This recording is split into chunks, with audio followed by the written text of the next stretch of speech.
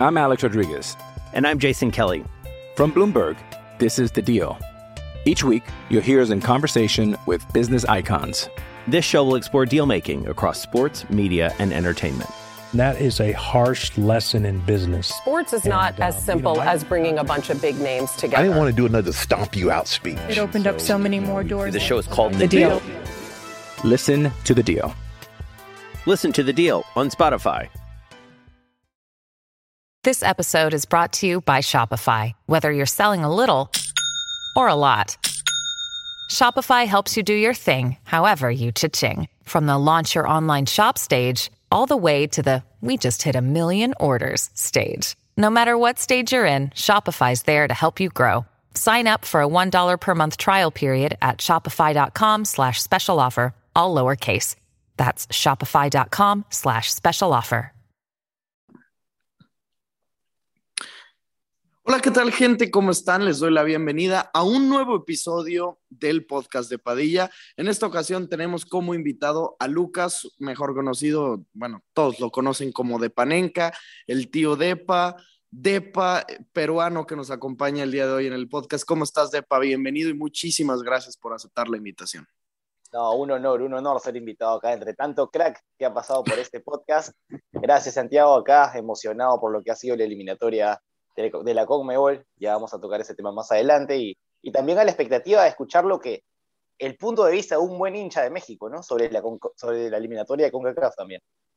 Sí, bueno, como ya lo están viendo en el título del video, en el título del podcast, para lo que los que lo están escuchando, bueno, se va a centrar esta conversación con las eliminatorias debido a que se acaba de finalizar la fecha FIFA, justo cuando lo estamos grabando, es que acaba de terminar el partido de México contra Canadá, el mismo día que se jugó un Brasil-Argentina, el mismo día que Perú consiguió una victoria importantísima, y como lo pueden ver a Depa con la chamarra que trae puesta, él es peruano, trae también puesto en su lado izquierdo el parche del Mundial de Rusia 2018, porque es el único mundial que le ha tocado vivir como peruano, pero están cerca, después de un inicio, pues sí, tormentoso, se podría decir, Depa, de la selección peruana. Empezaba con altibajos, ciertos partidos los ganaba, los empataba, los perdía. Ahora en esta fecha FIFA, lo platicábamos tú y yo antes bueno, cuando estábamos programando este podcast, decías, espero que para el día que lo grabemos podamos hablar de 6 puntos conseguidos por Perú. Pues tus deseos fueron órdenes y se cumplieron. 6 puntos de Perú en esta fecha FIFA. Debe de estar feliz la gente peruana. Lima debe de ser una locura. ¿Cómo lo viviste tú en lo personal? No, yo hasta ahora no lo puedo creer. De hecho, yo tengo la costumbre de apenas acabar el partido intentar grabar, pero fue tan agónico el triunfo, fue tan frustrante también, porque empezamos ganando, nos empataron sin jugar bien, ojo. Empezamos a tratar de controlar el partido, encontramos el segundo gol, y apenas encontramos el segundo gol en el segundo tiempo, nos marcan un penal en contra. Se nos cayó el mundo, pero afortunadamente nuestro arquero pudo tapar el penal y recuperamos la vida. 3 puntos al bolsillo, 6 de 6, y nos metemos en pelea de nuevo. Sin embargo, estas eliminatorias son así, se definen en la última fecha, se definen por goles. Nosotros dejamos a Chile afuera por goles en la eliminatoria pasada, por goles, por literalmente un gol de diferencia. Entonces, no estamos confiados, pero nos sentimos vivos y estamos totalmente en la expectativa de lo que viene, ¿no? Con fe, harta fe. Siempre me gusta decirle a la gente, por si no está entrada o enterada en el contexto de lo que se está viviendo, pues estamos hablando de las eliminatorias de CONMEBOL, clasificatorias para el Mundial de Qatar 2022, y el partido que estamos hablando, que se vivió hoy, justamente el día que lo grabamos, Depa y yo, fue un Venezuela-Perú. En Venezuela, como visitante, siempre la CONMEBOL es pesadísima, no solo por las distancias, sino también por la altura, por los estadios, por la gente, y Perú fue a rescatar o a sacar más bien 3 puntos de Venezuela en un partido que, como ya bien dijo Depa, empezó ganando con un gol de la Padula, con el Bambino, este jugador ítalo-peruano. Después empata Darwin Machís, este jugador de ya bastantes años en Europa, en el Granada, etcétera, etcétera. Tremendo jugador. es un gran futbolista. Al Barcelona lo hemos visto meterle goles también, Darwin. Y luego Cristian Cueva, que es un ya habitual en la selección peruana, anota, y a los 2 minutos, el gol de Cristian Cueva fue al 65 y al 67 le marcan un penal en contra de la selección peruana, que termina atajando Pedro Galese. ¿Ustedes cómo lo dicen, Galese o Gallese? Galese, es Galese, con doble Galese. L. Es que, bueno, Galese, seguramente los aficionados al fútbol mexicano lo recordarán. Estuvo muchísimo tiempo en Veracruz y fue un gran portero, pero habitualmente aquí se le conocía como Pedro Gallese. No sé por qué, pero sí, me estás diciendo que es Galese. Entonces, agonía total para la selección peruana, pero que termina en un triunfo. Actualmente, Depa, como tú dices, las eliminatorias de Conmebol son complicadísimas. Son 10 selecciones nada más. Tampoco es que son muchas como en Europa, que terminan siendo 35, 40 selecciones. No, son 10, pero únicamente hay 4 boletos y uno a la mitad, un repechaje. Y Perú, con los resultados de hoy y de la semana pasada, de la victoria también 3-0 contra Bolivia, entran al repechaje con 17 puntos, pero debajo de ellos están Chile, Uruguay y Bolivia con 16, 16 y 15. O sea, estás a un punto de distancia y quedan únicamente 4 partidos de pa. Totalmente, totalmente. Y mira nada más, Uruguay y Chile, una selección que viene de ser bicampeona del continente, abajo tuyo, ¿no? Eso ya te dice mucho de lo difícil que va a ser el camino. A ver, más o menos para que entendamos la exigencia y también la disposición que tiene uno de ganar los partidos. Perú no ganaba en Venezuela desde el 97 y no ganaba en Caracas desde el 65. Sin embargo, Perú se fue con la mentalidad de estos 6 puntos son nuestros, 6 de 6. Por otro lado, Ecuador en su vida, creo que en 100, no sé si más de 100 o menos de 100 años de historia, había podido ganar en Chile y hoy lo hizo. Entonces, yo me imagino a los ecuatorianos, a nuestros compas, Don Fútbol y Bocha, cómo estarán. Ellos, por ejemplo, para mí ya están en el Mundial. Para mí ya están en el Mundial. Sí, Ecuador hoy marcha tercero de la clasificación con 23 puntos y el que le sigue es Colombia con 17, o sea, le sacan 6 puntos. Perú también tiene 17 puntos, le saca 6 puntos la tri de Ecuador. Depa, esto que estás mencionando me encantó lo de Uruguay, Chile. De Chile estamos hablando de, como ya lo mencionaste, una bicampeona de América. De Uruguay, pues, ¿qué te puedo decir? Vemos a los mejores futbolistas del mundo, en los mejores equipos del mundo hay uruguayos. En la última década nos tocó ver a un Diego Godín en la defensa del Atleti junto con el Chema Jiménez, delantero del Paris Saint-Germain y de varios equipos, Edinson Cavani. ¿Qué te cuento de Luis Suárez? Y a pesar de todo eso, y bueno, un entrenador gigante como lo es el maestro Oscar Washington Tavares, y a pesar de todo eso, hoy Perú los supera sin tener, bueno, me parece que una de las mejores generaciones de peruanos. ¿Tú consideras que esta generación de Perú, no la de 2018 de Ricardo Gareca, no la de 2019, la de hoy, 2021, cierre de 2021, te parece una buena generación de futbolistas como para decir, sí debemos estar por encima de Uruguay y Chile? No, si hablamos individualmente, para nada. Posiblemente incluso deberíamos estar abajo de Paraguay. Individualmente hablando, debajo de Venezuela. Venezuela tiene un muy buen equipo. Por X motivos no explotan o no terminan de encajar. Pero pasa que el fuerte de Perú se ve en lo colectivo. Perú nunca ha sido una selección que va a destacar por las individualidades, sino por el juego colectivo, ¿no? Que es básicamente donde resalta. Y bueno, regresando a tu pregunta, Ajá. Uruguay, por otro lado, se siente que es como una selección ya que está envejeciendo. Sin embargo, bueno, parece raro porque hay nombres jóvenes al medio, ¿no? Como Betancur, como Nández. Sin embargo, no encuentran ese reemplazo, esa esencia que en cierto momento deslumbró en América, ¿no? Y creo que hoy por hoy, en lo colectivo, de repente Perú sí le puede hacer el frente a Uruguay. Sí, claro, estos uruguayos que tú mencionas a lo mejor no han encontrado, pues sí, este rejuvenecimiento de la plantilla. Sin embargo, sí tienen jugadores para hacerlo. Dices de Bentancur, de Naitán Andés, pero también tienen a un Pajarito Valverde que está en tu equipo en el Real Madrid. Ahora le vimos a un Darwin Núñez meterle goles al Barcelona. Estuve checando hoy en la tarde. Si no me equivoco, es generación 1999 o 1997. No recuerdo bien el dato, pero a ver, más de 24 años no tiene. O sea, es muy joven. ¿Qué tanto de lo que tú me mencionas, Depa, del juego colectivo, que sí superan los peruanos, a los uruguayos, a los chilenos, le atribuyes a un nombre de un hombre excepcional desde mi punto de vista? No sé cómo lo tengas tú, en qué concepto. Ricardo el Tigre Gareca. Mira, en cuanto al toque y en cuanto al juego colectivo, siento que tiene harto mérito Gareca. Sin embargo, yo más creo que es parte de la esencia del peruano. El futbolista peruano tiene mucha clase, el futbolista peruano sabe jugar, sobre todo en conjunto. Se ha visto en mundiales anteriores, se ha visto en la generación dorada de Perú del 80, de los 70, y fue algo que siempre ha sido característico del peruano. Sin embargo, dada mi mala suerte, yo he agarrado en mi juventud los peores años de la historia de Perú, que fueron a partir del 90, el 2000, por así decirlo, la peor generación en la historia de Perú.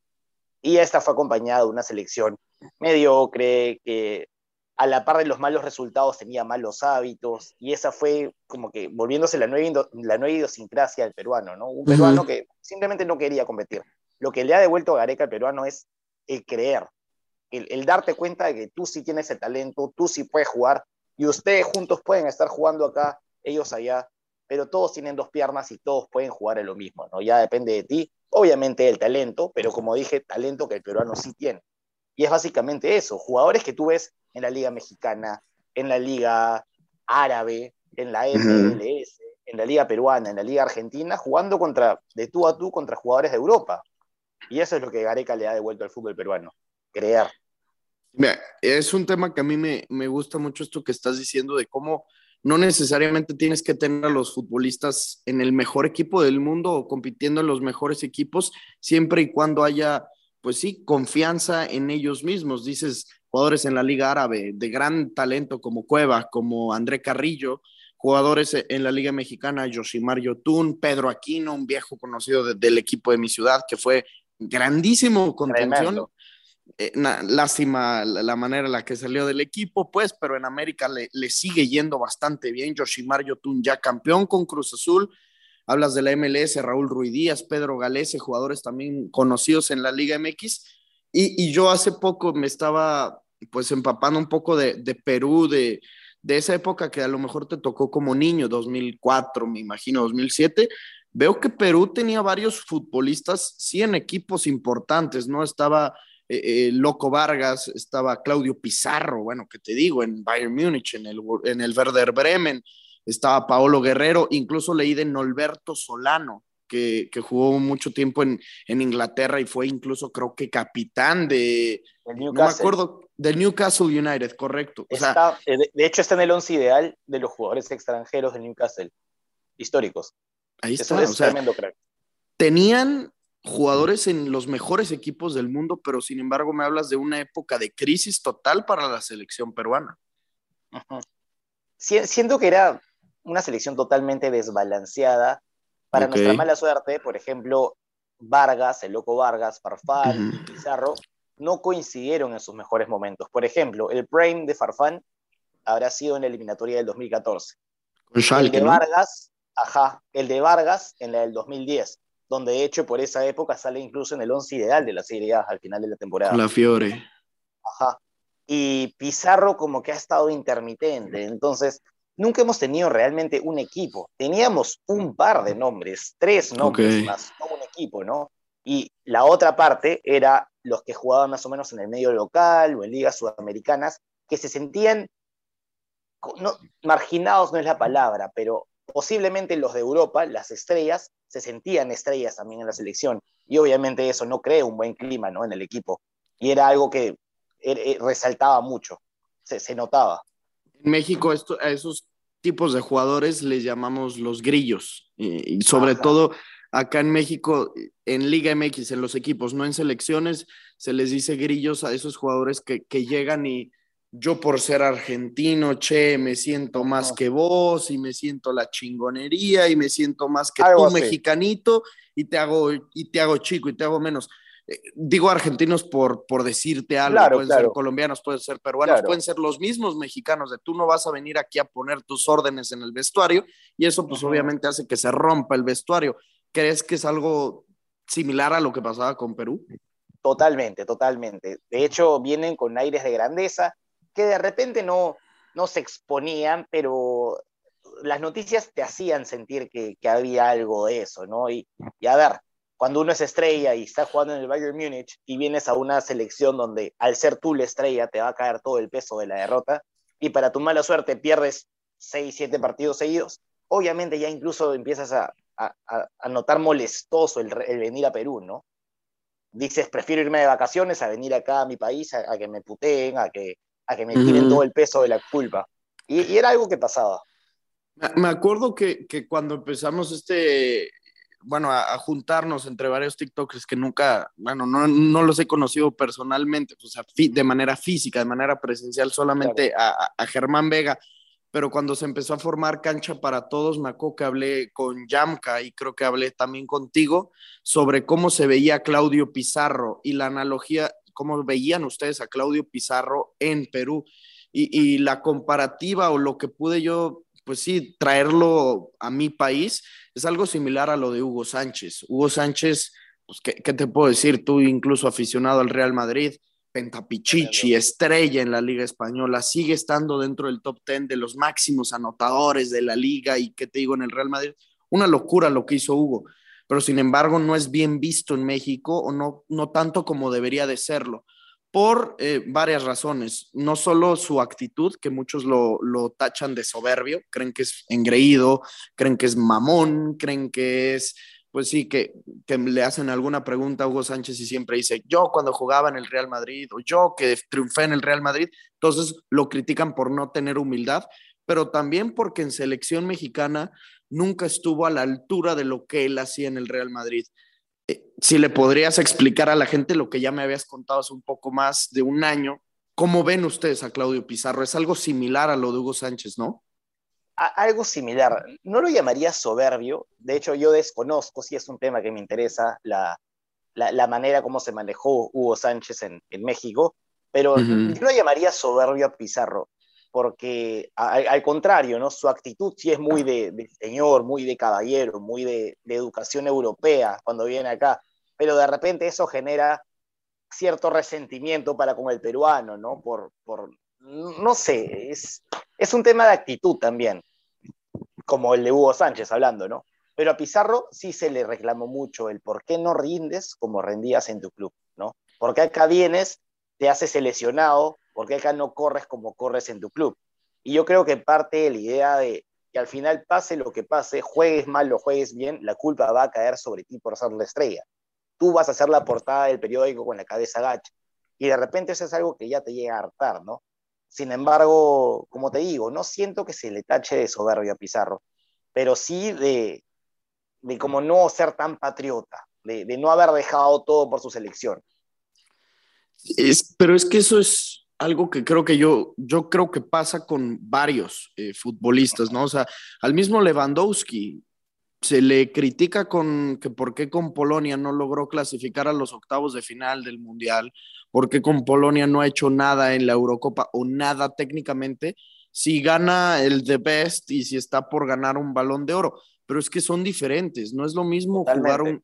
no es lo mismo jugar con el Bayern Múnich, cosa que Claudio Pizarro también hizo, a jugar con Polonia o jugar con Perú, al mismo Messi, o sea, no te vayas tan lejos, al mismo Messi, Totalmente. sí, ¿cuántos años no se le reclamó? Ahora ya casi nadie habla de ese tema, pero antes del verano era ¿por qué Messi con Argentina no y por qué con el Barcelona sí? Y era una discusión de horas y horas y horas. Tenemos que entender que hay pesos como tú lo mencionas, el peso que se le traía a Pizarro, el peso que se le trae a Lewandowski, a Hugo Sánchez, a Messi, Totalmente. y aparte de eso, también hay una diferencia del equipo con el Barcelona, con el Bayern, con el Real Madrid.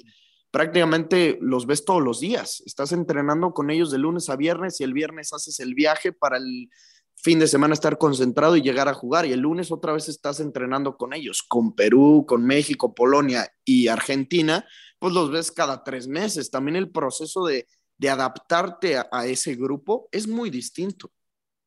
Totalmente, totalmente. Y no es que yo comparta esa idea que varios piensan de Pizarro. Yo pienso lo mismo que tú. Son distintos equipos. No vas a comparar ser habilitado por Schweinsteiger a ser habilitado de repente por Cruzado o Cachito Ramírez, con respeto hacia ellos, obviamente. Pero es que son equipos distintos. Al fin y al cabo, el delantero tiene que recibir el trabajo de atrás, ¿no? Y si atrás tuyo no hay una buena construcción, no hay un buen trabajo, ¿qué vas a hacer? Tú no te vas a quedar tu jugada solo, ¿no? Entonces, parte de ahí la idea. Sí, de acuerdo contigo. Para la gente que no conozca tanto a Claudio Pizarro, no dimensione del futbolista que fue, bueno, se acaba de retirar hace muy, muy poco tiempo. Claudio Pizarro anotó nada más y nada menos 125 goles con el Bayern Múnich, con el equipo más grande de Alemania, uno de los 3 o 4 equipos más grandes del mundo, meter 125 goles. Aparte, esto fue goleador de la Europa League en una temporada, y es el extranjero con más partidos en la historia de la Bundesliga, 490 partidos jugados en Bundesliga para un jugador extranjero y sobre todo peruano, que creo que eso compartimos como peruanos y mexicanos, de que no necesariamente somos tan bien vistos a nivel europeo, porque un uruguayo, un argentino, un mismo brasileiro, por nacimiento ya son queridos o ya son buscados en Europa. Los peruanos y los mexicanos tienen que hacer una doble labor de esfuerzo y de sacrificio, y bueno, mantenerte por 490 partidos en una liga tan importante como es la Bundesliga, no es algo, es una locura eso. Es un tema interesante. ¿Tú crees que el mexicano también pasa por eso? Porque, por ejemplo, yo siento que el peruano está al nivel de qué tan bien visto estás, está al nivel del boliviano y del venezolano. O sea, yo te juro que incluso el colombiano tiene muchas más facilidades. Yo, por ejemplo, compararía a México con Colombia, pero yo siento que el peruano ya está en el piso en cuanto a qué tan bien visto estás en Europa. Y hablando de Pizarro, ya como para terminar el tema Pizarro, el dato más relevante de su carrera es que antes del boom de Lewandowski, antes de que Lewandowski se convierta en lo que era, Pizarro era el goleador extranjero histórico de la Bundesliga, el jugador extranjero con más goles en la historia de toda la Bundesliga, antes de Lewandowski. Nada más, o sea, ¿quién es el que lo está superando? O sea, no es cualquier jugador, un jugador que está a punto, desde mi punto de vista merece el Balón de Oro y ganaría su segundo de best. O sea, no es cualquier cosa o no es cualquier persona el que estamos hablando. Y de lo que me preguntas, Depa, de si yo creo que el mexicano y el peruano se ponen a la par de cómo son de vistos en Europa, a lo mejor no, o sea, a lo mejor sí México está un escalón por encima, pero híjole, yo no creo que el peruano al nivel del boliviano. O sea, híjole, es que sobre todo porque clasificaron a un mundial en el 2018. Boliviano no, pero de repente venezolano sí, nos cuesta mucho, por lo menos llegar a las ligas top. Por lo menos llegar a las ligas top. Igual que el mexicano. O sea, el mexicano puede que llegue hoy en este partido de México contra Canadá. Hablaba Martín Oli, el narrador del partido, decía como que hay una gran diferencia entre estar en un equipo de liga top a un equipo top. Claro. ¿Sí me entiendes? O sea, el mexicano fácilmente o no fácilmente, pero puede llegar como hoy JJ Macías está en el Getafe, como en su momento Ochoa estuvo en el Málaga, en el Granada, el mismo Guardado y Lainez en el Betis. ¿Hay un están Vázquez en una por liga Italia? top. Johan Vázquez está en el Genoa, sí. Puedes estar en una liga top, pero es muy diferente a un Christian Pulisic, que estuvo en el Dortmund o estuvo en el Chelsea. Es muy diferente a un Serginho Dest que está en el Barça, a un Weston McKennie que está en la Juventus. O sea, creo que esa diferencia sí hay en el mexicano, de que puede ser observado en Europa, puede ser observado en una liga importante de Europa, pero no sé qué tanto para un equipo top de Europa, como sí lo fue el Chicharito, como sí lo fue Rafa Márquez, porque también creo que, y esto te lo pregunto, creo que hay un tema que al equipo europeo le conviene fichar mexicanos. Te explico por qué. El jugador mexicano vende. Tú sabes lo que es el fútbol aquí en México, es una locura. Obviamente. Todos los mexicanos, o prácticamente todos los mexicanos, consumimos fútbol. Y el que te diga 120 millones futbolero, obviamente vende, claro. Claro, exactamente, vende muy cabrón y entonces tú puedes ver a gente que es aficionada a la Juve o aficionada al Milan de corazón y los ves portando la playera del Napoli con el 11 atrás del Chucky Lozano. Yo siempre, o bueno, desde que me empieza a gustar el fútbol, le tuve cariño al Liverpool y siempre odié al Manchester United. Pero cuando llega el Chicharito al Manchester United, bueno, pues me compré playeras y tengo 3 playeras del Chicharito con el Manchester United. Tengo playeras del Chicharo en el Bayer Leverkusen y también una del West Ham. Sin que me importe el West Ham, sin que me importe el Leverkusen, veía ¿El los Real Madrid partidos. no te falta? Esa la tiene mi papá, esa yo no. Esa yo no. También veía yo los partidos del Hellas Verona cuando Rafa Márquez estuvo ahí 6 meses o un año, no me acuerdo. Por lo mismo que te digo, el futbolista mexicano vende, porque hay millones de mexicanos que se levantan a ver los partidos del Genoa, donde está Johan Vázquez, y sin ser un jugador trascendente, porque es un defensor y va llegando, ¿sí me entiendes? Eso pasa en Perú también, todos los peruanos se sientan a ver a Renato Tapia ahora, por ejemplo, con el Celta de Vigo. No sé si realmente nos sentemos a ver, pero creo que, a ver, no es que te despiertas a ver, pones la alarma para ver ese partido, pero yo creo que el peruano sí está a la expectativa de qué pasó con Tapia en esta fecha. Por lo menos se toman la molestia de revisar los highlights del partido y ver qué tal, ¿no? ¿Qué tal le fue? Y, a ver, doy fe de esto porque no solo con Tapia, también lo hacemos con, por ejemplo, Peñita, que está en el Malmo. Lo hacemos con Araujo, que está en la segunda división holandesa. Y lo hacemos con ese tipo de jugadores que están en ligas chicas, pero nos encanta ver qué tal le fue porque nos emocionamos. Somos de la idea de que tienen que venir en racha a la selección. Pero te mentiría, mira, yo soy una persona futbolera, a mí me gusta consumir mucho fútbol, pero no me comería un partido de 90 minutos de Tapia en el Celta, siendo Tapia de los mejores jugadores peruanos. No, es que, y de la temporada pasada, yo me acuerdo de los contenciones de la Liga Española, Renato Tapia estaba sin duda entre los mejores, junto con Busquets, con Frenkie de Jong, con Casemiro, probablemente con también Guido Rodríguez del Betis y Renato Tapia entraba en esa conversación.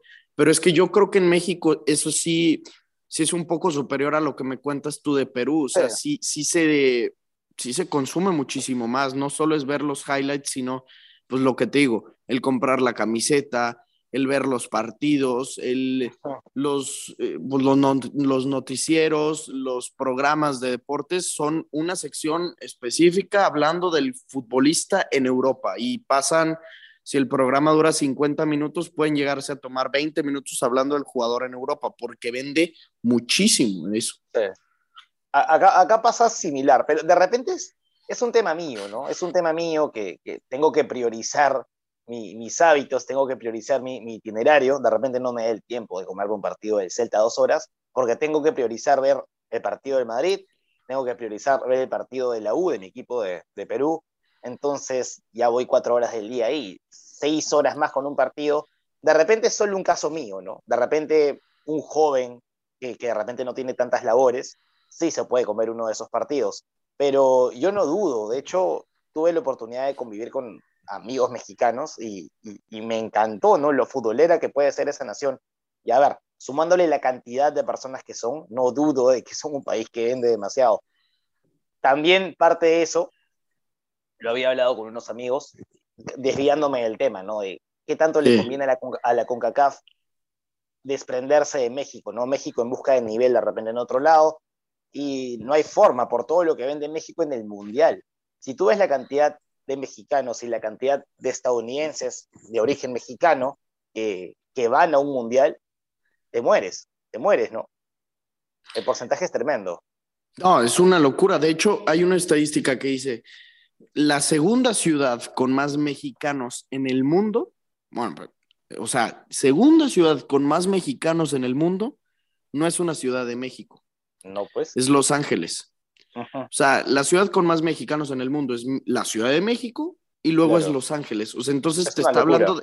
Es una locura. Por eso también a México le conviene tanto ir a jugar a Dallas, a San Antonio, a Houston, a Los Ángeles, a San Diego, porque hay una cantidad inmensa de mexicanos ávidos de ver fútbol, no soccer, en su ciudad, y entonces por eso van y llenan los estadios y venden boletos carísimos, todo eso impacta muchísimo.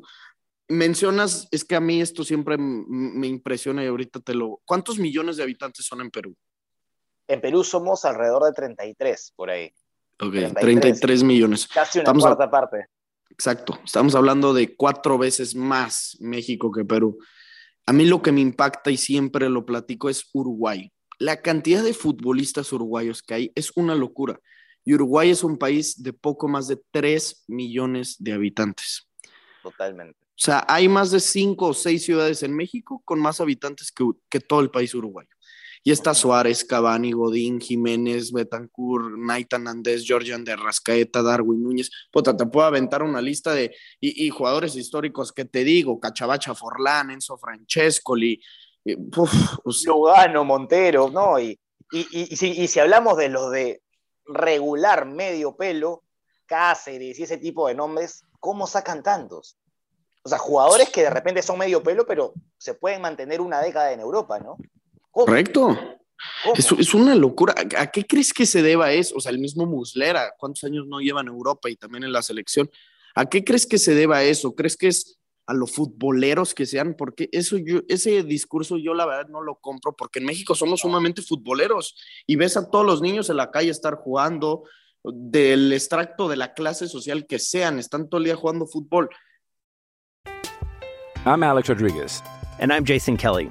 From Bloomberg, this is The Deal. Each week, you'll hear us in conversation with business icons. This show will explore deal making across sports, media, and entertainment. That is a harsh lesson in business. Sports is not as simple as bringing a bunch of big names together. I didn't want to do another stomp you out speech. It opened up so many more doors. The show is called The Deal. Listen to The Deal. Listen to The Deal on Spotify. Ahí yo creo que tenemos que partir de la idea de se nace o se hace futbolista. Yo creo que obviamente es parte de ambas, ¿no? Obviamente tienes que nacer con talento porque, incluyéndome, cuántos hemos probado entrenar de jóvenes y no le hemos dado ni 3 dominadas. Pero no, o sea, tienes que nacer evidentemente con talento. Yo creo que es parte de eso. El uruguayo nace con talento, pero también no dudo de que la formación del uruguayo, la formación futbolística desde jóvenes, desde chicos, debe ser tremenda, ¿no? Debe ser buenísima. Sí, yo creo lo mismo. Lo platicaba con Isma Cupi, sí lo conoces perfectamente, ¿no? Me imagino.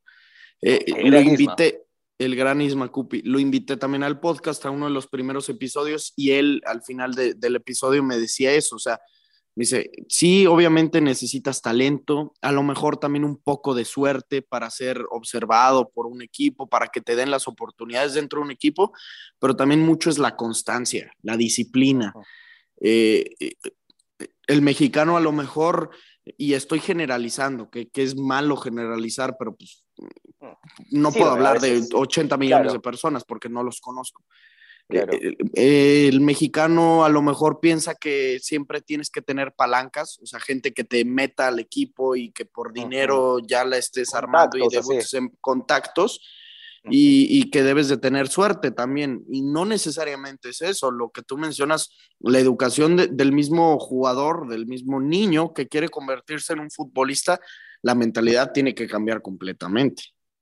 Totalmente, y va, incluso como dices, va más allá de que también te enseñen a patear una pelota, va desde la cabeza, ¿no? Porque para estar bien de los pies hay que estar bien de la cabeza. Y yo entiendo que ya son niños que desde los 3, 4 años deben estar con una mentalidad de superación tremenda, ¿no? Con ganas de comerse el mundo y eso también te lleva, por ejemplo, Lugano, tremendo central. Lugano no creo que haya tenido tanto talento, ¿no? Es carácter puro, es ganas de comerse al rival, es ganas de meter la cara por su patria, y así Uruguay ha tenido varios casos, ¿no? Que te pueden llevar al éxito.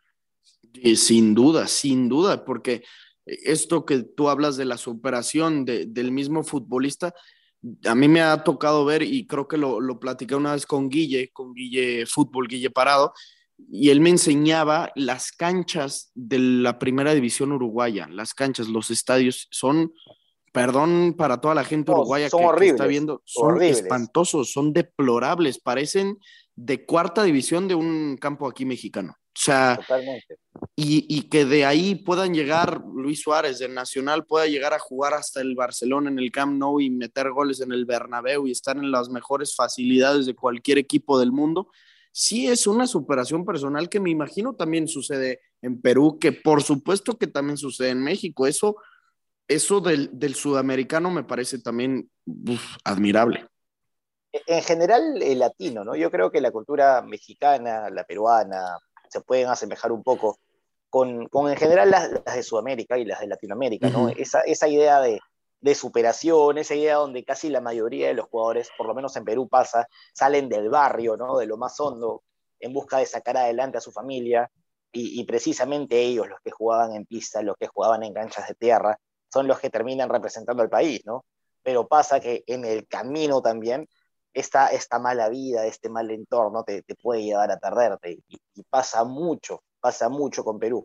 Ahora, hablando que habías tocado la selección de menores de México, a mí me llama mucho la atención, y este es un tema que no logro descifrar. México, yo le puedo llamar, y me parece que lo es, no creo que me equivoque, potencia en menores. Creo que está bien, es apelativo. ¿Qué pasa? ¿Por qué tantas selecciones perdidas? ¿Por qué tantos nombres perdidos? ¿Y por qué no se logra trasladar o sea, esos resultados a la selección mayor? Es una pregunta interesantísima que todos los mexicanos que hablamos de fútbol o todos los mexicanos en general siempre nos planteamos y nos frustra, porque esto que tú dices de podemos decirle una potencia en selecciones menores, yo no creo que le podamos decir, yo creo que es una realidad. O sea, Totalmente. México fue campeón sub-17 en el 2011. Para el 2013 en la sub-20 quedó en tercer lugar. En el 2012 fueron campeones de Juegos Olímpicos. En el 2015 fueron subcampeones del sub-17. En el 2019 otra vez. O sea, es casi mundial tras mundial tras mundial, México en primero, segundo lugar o tercer lugar, siempre. Y yo lo que siempre he pensado que pasa con ellos son dos cosas. Primera, no hay continuidad para el futbolista, o sea, hay muy poca continuidad para el futbolista en la Liga MX, porque las oportunidades cada vez se hacen más para los jugadores mexicanos ya consolidados, o sea, de teniendo 6 7 años jugando en Liga MX, es una combinación de esos futbolistas y de sudamericanos. Y son casos extraordinarios los jovencitos que están empezando en Liga MX. Son muy pocos.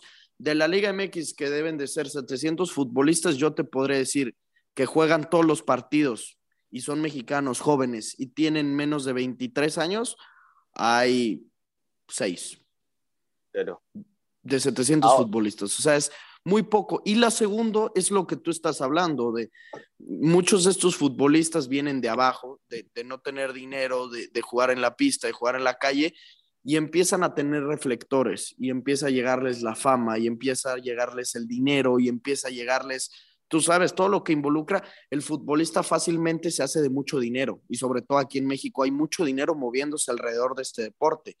Entonces empiezan a llegarles mujeres, empieza a llegarles el alcohol, incluso las drogas, y yo muchos de siempre, estos yo se siempre hablo de pierden. eso, sí.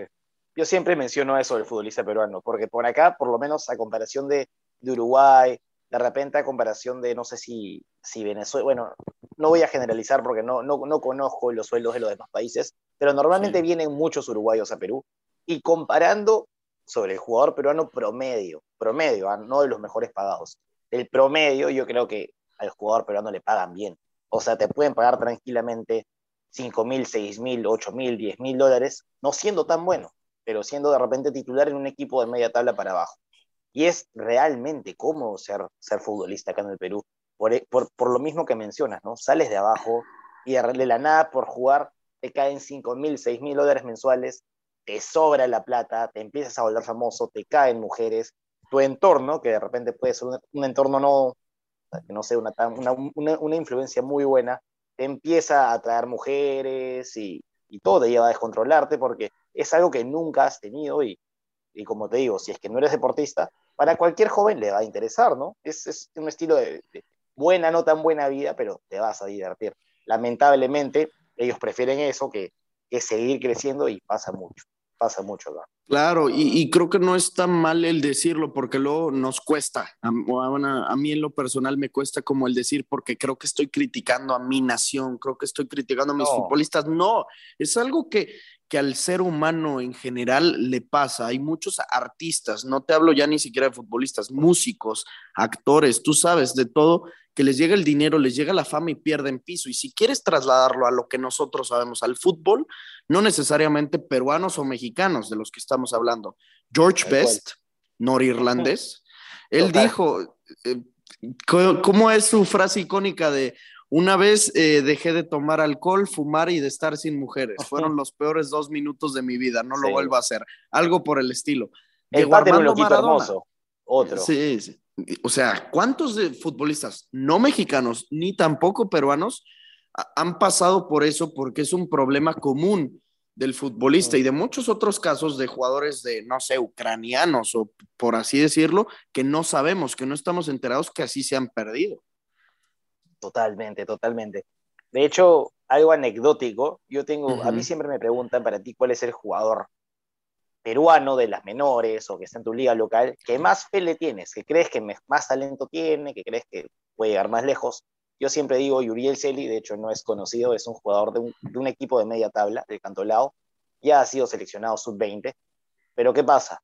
Ya se sabía que era medio indisciplinado. Sin embargo, todavía no habían pruebas, ¿no? Bueno, en estos canales donde sacan todos los zampais, los escándalos de los futbolistas en la noche, justo hoy día acaba de salir un tráiler diciendo Yuriel Celi detenido presuntamente por tener en el carro drogas y un arma de fuego.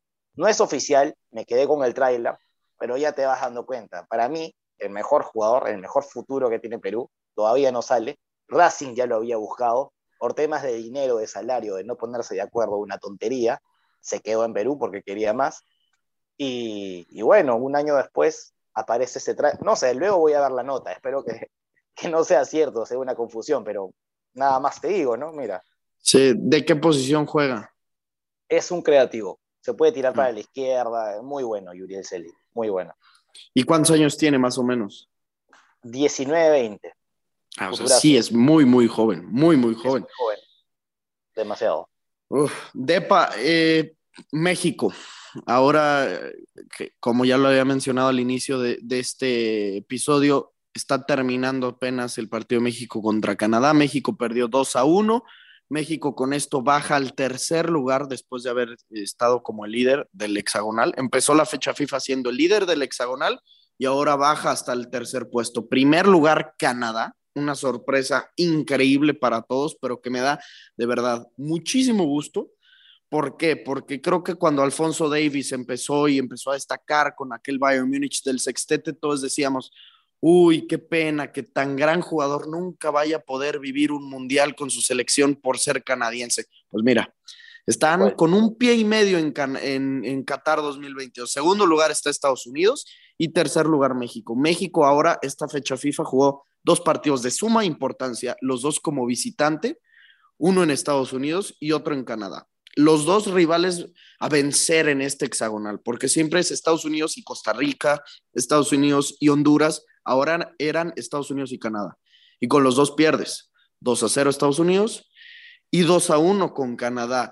Y Depa, lo que yo siempre digo, todavía México, a pesar de esto, se atreve a decir que es una de las mejores selecciones de América. O sea, todavía muchos mexicanos se atreven a decir esto. La verdad es que yo no considero hoy a México ni entre las 5 mejores. Yo tampoco. Y de hecho, mira, yo a veces cuando de repente has visto toda esta polémica que se arma en TikTok, que es parte del show, creo, ¿no?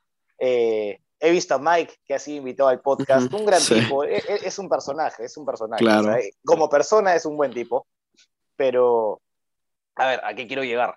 Que de repente la comparación no quepa, ¿no? México y Sudamérica, no por desprestigiar a México, simplemente porque no hay demasiados argumentos como para decir que eres peor o mejor, porque Correcto. lastimosamente no tenemos los enfrentamientos serios sobre la mesa.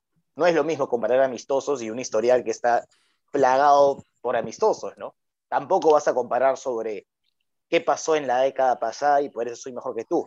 Tampoco vas a comparar sobre, a ver, poniendo sobre la mesa a qué jugadores tienes.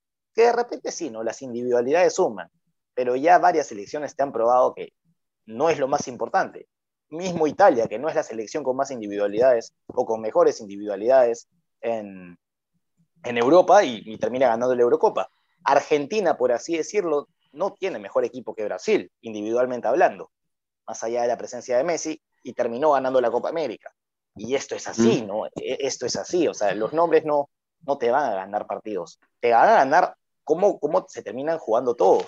Pero bueno, regresando a lo que me habías preguntado, yo creo que lo de México como la cuarta selección por lo menos hoy, a día de hoy, no va. No voy a decir que es Perú, no voy a decir que es Chile, no voy a decir que es Colombia, porque todas están en un muy mal nivel. Entonces siento que la respuesta está ahí, ambigua, no hay, ¿no? Ahora yo te pregunto, algo que no sé, no me han logrado responder algunos. ¿A qué crees tú que juega México? O sea, si te preguntaran, ¿a qué juega México? ¿Cuál es su estilo de juego? ¿Cuáles son sus fortalezas? Independientemente de lo individual, ¿cuál es el estilo de juego de México, de este México? Es que es muy difícil de decírtelo porque creo que va cambiando. O sea, por ejemplo, al inicio de este último partido, México sale con línea de tres centrales. Y creo que de las pocas fortalezas que le hemos visto al Tata Martino desde que inició, son los laterales. Creo que ha tenido una buena profundidad con los laterales llegando a línea de fondo. Jesús Gallardo, un hombre que no era habitual en selección, que sí lo llevó Juan Carlos Osorio al Mundial de Rusia, empezó muy bien y se hizo su hombre de confianza, pero Gallardo creo que su nivel ha ido así, en picada, hacia abajo. Y luego por hoy, como lateral derecho, Jorge Sánchez me gustó mucho.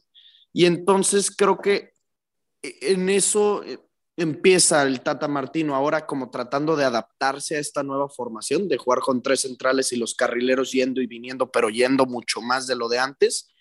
Y terminó ajustando al segundo tiempo a lo que siempre le hemos visto al Tata Martino, un 4-3-3.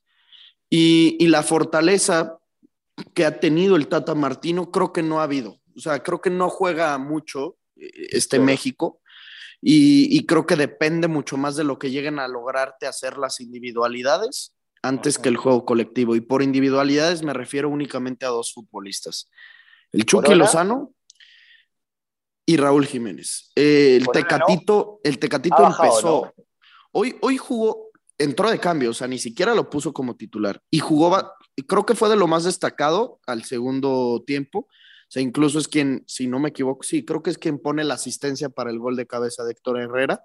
Pero esta temporada el Tecatito, de estar en el tope de su carrera, está en lo más bajo de su carrera. Ya ni siquiera lo convoca Sergio Conceição con el Porto. Entonces, te diría que juega a esperar el resultado o alguna genialidad de sus individualidades y de sus individualidades, como ya te dije, el Chucky y Raúl, poco más.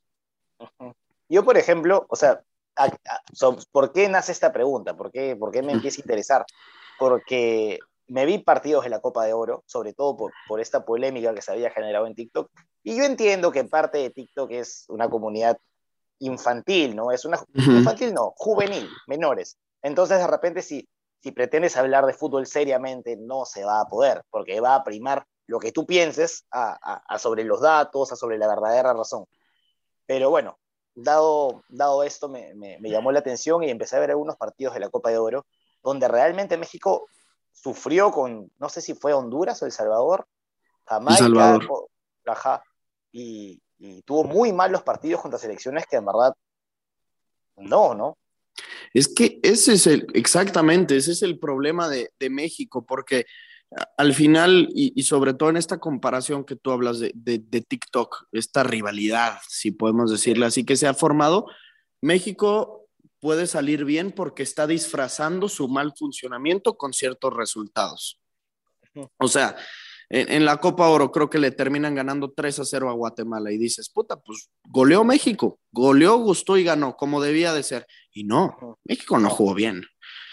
México podía ir como el líder del hexagonal antes de que empezara esta fecha FIFA y decías, pues mira, critícale lo que quieras a México. O sea, los defensores de la selección mexicana era, critícale lo que quieras a México, pero somos líderes de nuestra confederación.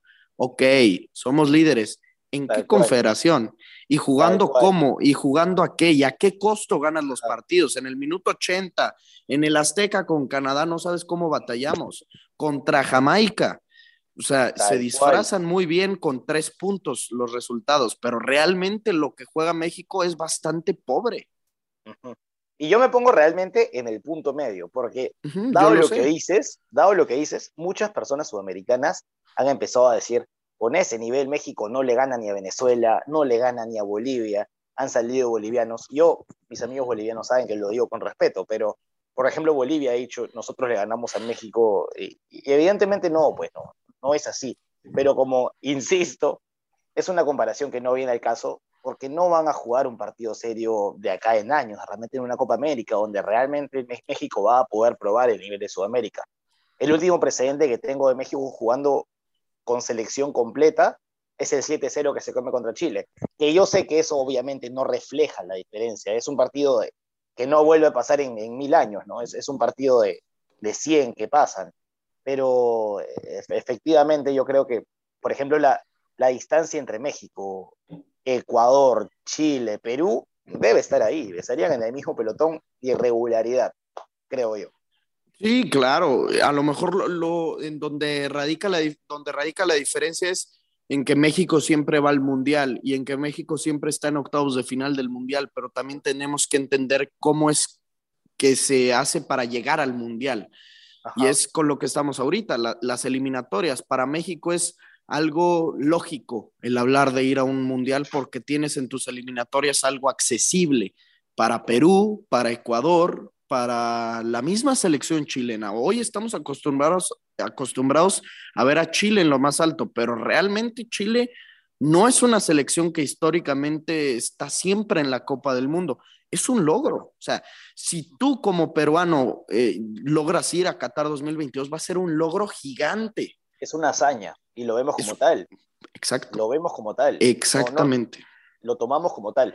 Y otro tema que me interesa de los mexicanos, siempre pregunto, ¿cómo viven ustedes la eliminatoria? Porque, por ejemplo, en Sudamérica, si no eres Argentina o no eres Brasil, la vives de una manera, sobre todo si eres Chile, si eres Ecuador, si eres Perú, esas selecciones que obviamente tienes un 40-30% de chances de clasificar al Mundial, vives cada partido de una manera y, bueno, a mis amigos le he preguntado a La Regia, le he preguntado a Velasco, que se le han agarrado con él porque no es mexicano, pero siento que también le debe agarrar algo de cariño a la selección, ¿no?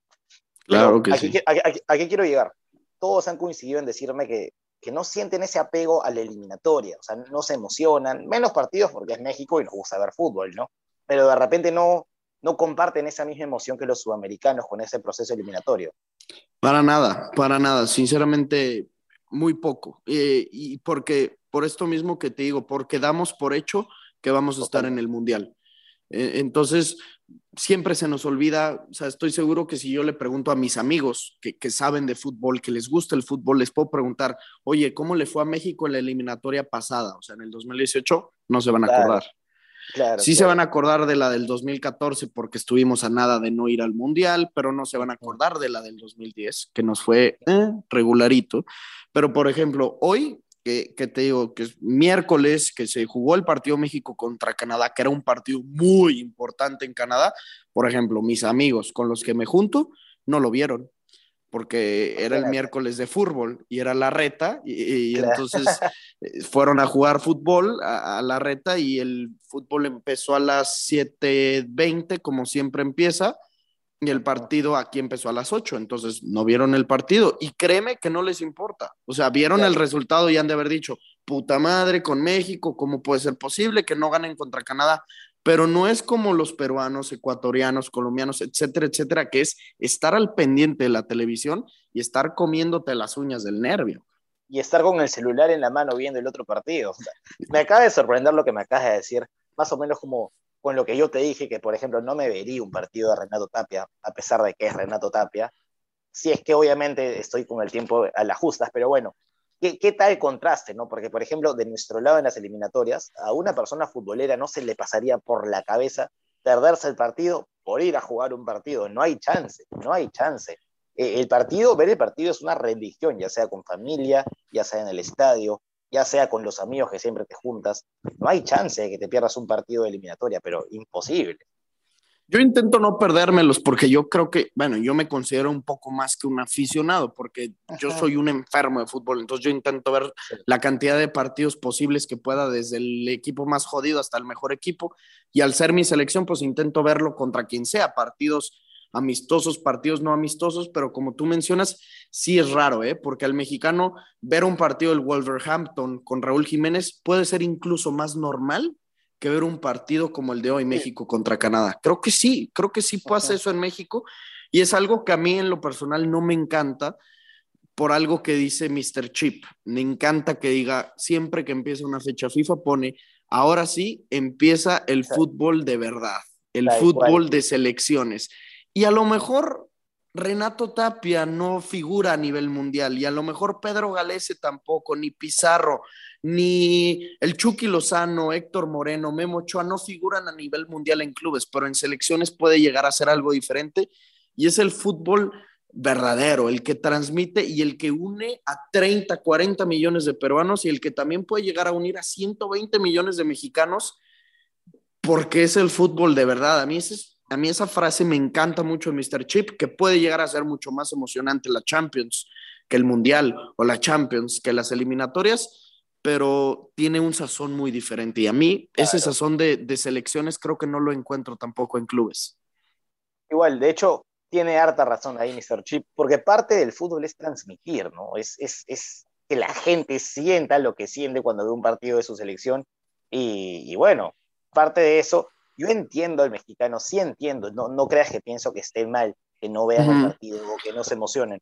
Entiendo porque tienen una eliminatoria fácil, entonces se han acostumbrado más o menos a, entre comillas, obviar este proceso, porque sí o sí van a estar en el Mundial, ¿me entiendes? Entonces, obviamente se entiende que no le den importancia, deben ser como para amistosos como ustedes, ¿no? Porque la reta verdadera, por así decirlo, el partido verdadero está en el Mundial, ¿no? Correcto. A ver, partiendo también de la idea quiero tocar un toque ahí, el nivel, algunos sudamericanos se agarran de, México no tiene nivel porque juega en CONCACAF, y estoy totalmente en contra, porque los números de México en los mundiales, por lo menos clasificando de manera tan consecutiva, superando la fase de grupos de manera consecutiva, te dicen lo contrario. No cualquiera pasa la fase de grupos, ¿no? Y México lo hace constantemente. Sí, Entonces, México, también en eso México se ha acostumbrado, o sea, no solo en las eliminatorias, sino también México se ha acostumbrado a siempre estar en los octavos de final. Toda mi generación nacimos estando en octavos de final. Yo soy generación 2001. Sufriendo el quinto partido. Sufriendo por el quinto partido, pero estando ahí, que es una locura. O sea, la última vez que México no clasificó de manera oficial al Mundial fue en España 1982. No fue a México, no fue a Italia 1990, pero por una cuestión extradeportiva, por tramposos, porque con los menores. Exacto, con los menores de edad, los cachirules llamados en México, en un torneo de categorías inferiores, descubrieron que no eran menores de la edad supuesta, entonces pues los sancionaron y les quitaron el Mundial, que en ese momento era el prime de Hugo Sánchez. Ahí se esperaba que México llegara cuando mínimo a cuartos de final, porque Hugo estaba en su apogeo y se pierde ese Mundial, pero desde 86, 94, 98, 2002, 2006, 2010, 2014, 2018, México ha estado ahí en el Mundial. Entonces, también eso se ha vuelto una constante, estar también en octavos de final, que no se dice fácil, sí te habla de una constancia, pero el mexicano, al igual que todos, creo que siempre buscamos más y superamos siempre buscar esa barrera. Si los peruanos lograron romper esa barrera de no clasificar desde 1982 hasta el 2018, ahora buscan repetir esa hazaña y ya no solo ganar un partido en la fase de grupos del Mundial, como lo ganaron contra Australia. Me imagino que van a buscar ganar 2 o ganar 1 y empatar otro para poder avanzar a los octavos de final. O sea, siempre quieres más. Totalmente, totalmente. De hecho, sobre todo con lo que mencionas el Mundial, nosotros nos quedamos con la espina de, a ver, no es que solo ganamos un partido por jugar mal. Tuvimos a Dinamarca, uno ve las estadísticas y Dios mío, contra las cuerdas a Dinamarca. A Francia le hicimos un partido más que aceptable, simplemente al ser de repente, en el fútbol juegan mucho los nervios, y yo creo que parte de eso favorece a México porque conoce la Copa, ¿no? El Mundial hay que saber jugarlo, más allá de lo colectivo y lo individual, hay que tener cabeza para afrontar cada partido. Y yo siento que México es una selección que sabe jugar el Mundial, por lo menos hasta la fase después de fase de grupos, ¿no? Sabe clasificarse. Cosa que de repente una selección que no está tan experimentada en la Copa le va a pesar. Pasa con Perú, pasó con Perú. Eso, y siempre en el fútbol, la experiencia que tú hablas de México creo que sí lo beneficia. Y a lo mejor esto puede perjudicar a los peruanos que pues ellos nunca habían disputado el Mundial. Te hablo de los que fueron al Mundial de Rusia. Claro. Incluso muchos no habían nacido cuando se jugó el Mundial el último Mundial que Perú fue en 1982. Pero esto Todos, pasa en diría cualquier... yo. Sí, creo que sí. O sea, Pablo Guerrero, Farfán, por ahí deberían de estar más o menos en el 80. Bueno, el chiste es que no lo vieron. Eso Claro. sí me queda clarísimo. Pero esto pasa en cualquier ámbito, no solo en selecciones, no solo en Copa América, Copa Oro. Tú te fijas yo siempre pongo el ejemplo de la experiencia, Champions 2019, semifinal, Ajax contra Tottenham. La inexperiencia de los jugadores del Ajax de tener 18, 19 años les terminó pesando contra un Tottenham que si bien no habían llegado a una final de Champions, era un Harry Kane, un Lucas Moura, un Dele Alli que llevaban 3, 4 años jugando la Champions League. Totalmente. Hay un tema de jerarquías ahí que definitivamente en los últimos minutos, a la hora de la hora, va a ponerse por delante al talento o a cualquier táctica, ¿no? Si no tienes cabeza para afrontar los últimos minutos, te puede pesar. Correcto. Depa, se me ha ido volando el tiempo ahorita en este podcast, de verdad, se me hizo rapidísimo, estoy viendo el reloj, ya vamos en 59 minutos, pero la última pregunta y la que siempre le hago a todos los invitados del podcast, Depa, si tú ves o conoces de algún otro deporte, y sé que por este medio de las apuestas deportivas te has empapado de otros deportes, y no sé si desde antes ves otro tipo de deportes, ¿qué regla, qué costumbre, qué tradición, qué cosa de otro deporte te gustaría traerlo al fútbol? No necesariamente tiene que ser una regla o algo que se viva dentro de la cancha, o sea, de los deportistas. Puede ser de la prensa, puede ser del aficionado, puede ser de los tamaños del estadio, puede ser de lo que sea.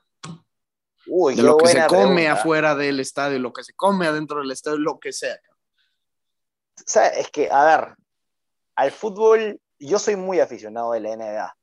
Y realmente podría decir que son los únicos dos deportes que veo bien. Me gusta el tenis, me gusta la NBA, me gusta el fútbol, pero yo me quedaría con fútbol y NBA. Okay. ¿En qué podría comparar a la NBA? O sea, ¿qué podría traer de la NBA? Ahí me encanta, a pesar de que la hinchada peruana, sudamericana, son demasiado calientes, son demasiado emotivas. Me gustaría toda la previa que se arma en el estadio del básquet, ¿no? Del NBA, cómo vive el americano también el deporte. De repente no lo vive, a ver, no sé cómo te lo podría pintar, no tan del punto de vista emotivo, pero sí de qué tan consumidores son de su club. ¿Me dejo entender? ¿Qué tanto son así de comprarse las jerseys, los gorros, de comprarse lo último que sale de su club en la NBA, por ejemplo? Yo creo que le falta al fútbol, sobre todo de mi país, de Sudamérica, tratar de pegarse más ahí, ¿no? De apoyar al club de repente por el lado del branding, del marketeo, de los patrocinios. No apoyamos mucho eso. Ian Salguero, también lo invité al podcast. Ian también es aficionado a la NBA y él lo que me dijo, su cosa que cambiaría del fútbol, él me dijo, de la NBA me gustaría que se pudieran cambiar los jugadores de equipo como lo hacen en la NBA, que es más común. Entonces, o sea, eres el segundo que me habla de NBA. Los otros, la mayoría me han hablado mucho de NFL, pero de NBA me parece interesante. ¿A qué equipo le vas de la NBA? A los Celtics, desde chico. A Boston me ha tocado pasar momentos feos, pero pude ver a los Celtics levantar sonido. Mira, no sabía que por cómo está la cosa pensaría que eras Laker o algo así, pero no. Celtic. Me gusta pues muy bien, Depa, pues muchísimas gracias por pasarte por el podcast, por aceptar la entrevista, lo estamos grabando ya bastante nochecito, también por ahí una disculpa por hacerte desvelar. Estoy seguro que te voy a volver a invitar al podcast para hablar un poco del Madrid, porque hoy no hablamos de tu afición por el Madrid, de la situación del equipo. Eso creo que puede ser también otro episodio muy interesante, pero al menos por ahorita me quedo feliz con lo que platicamos de Perú, México y las eliminatorias rumbo al fútbol de verdad, como diría Mr. Chip. Ajá. No, Santi, muchas gracias, me ha encantado, se nos ha pasado el tiempo volando. De hecho, entre comillas, yo también te exigiría casi que me invites de nuevo porque creo que tenemos varios temas pendientes, ¿no? Hemos tocado pocos temas, podemos tocar ahí tema Madrid, tema Barça, tema Xavi, tema continuando México-Perú, México-Sudamérica, CONCACAF, CONMEBOL. Pero bueno, acá quedaré a la espera de tu siguiente llamado. Un gustazo, en verdad, me he divertido mucho. Siempre, siempre hay mucho que hablar del fútbol, siempre falta tiempo, pero bueno, este fue el episodio con Lucas, con el tío Depa, con De Panenka, por ahí váyanlo a seguir en TikTok, en Instagram, está fuertísimo, @De Panenka te encuentra, ¿no? De Panenka P. De Panenka P. De Panenka De P. Panenka P, correcto. Gente, los invito a que se suscriban, a que le den like, a que comenten el video, porque esto siempre ayuda a que el algoritmo de YouTube nos favorezca y siga creciendo día con día este proyecto para poder traer invitados como hoy trajimos a Depa y seguir trayendo invitados del mismo calibre de los que hemos estado trayendo hasta ahorita. Entonces, este fue el episodio del podcast de Padilla con De Panenka y nos vemos en la próxima. Muchas gracias y hasta luego. Bye, bye. Chao, gente, cuídense.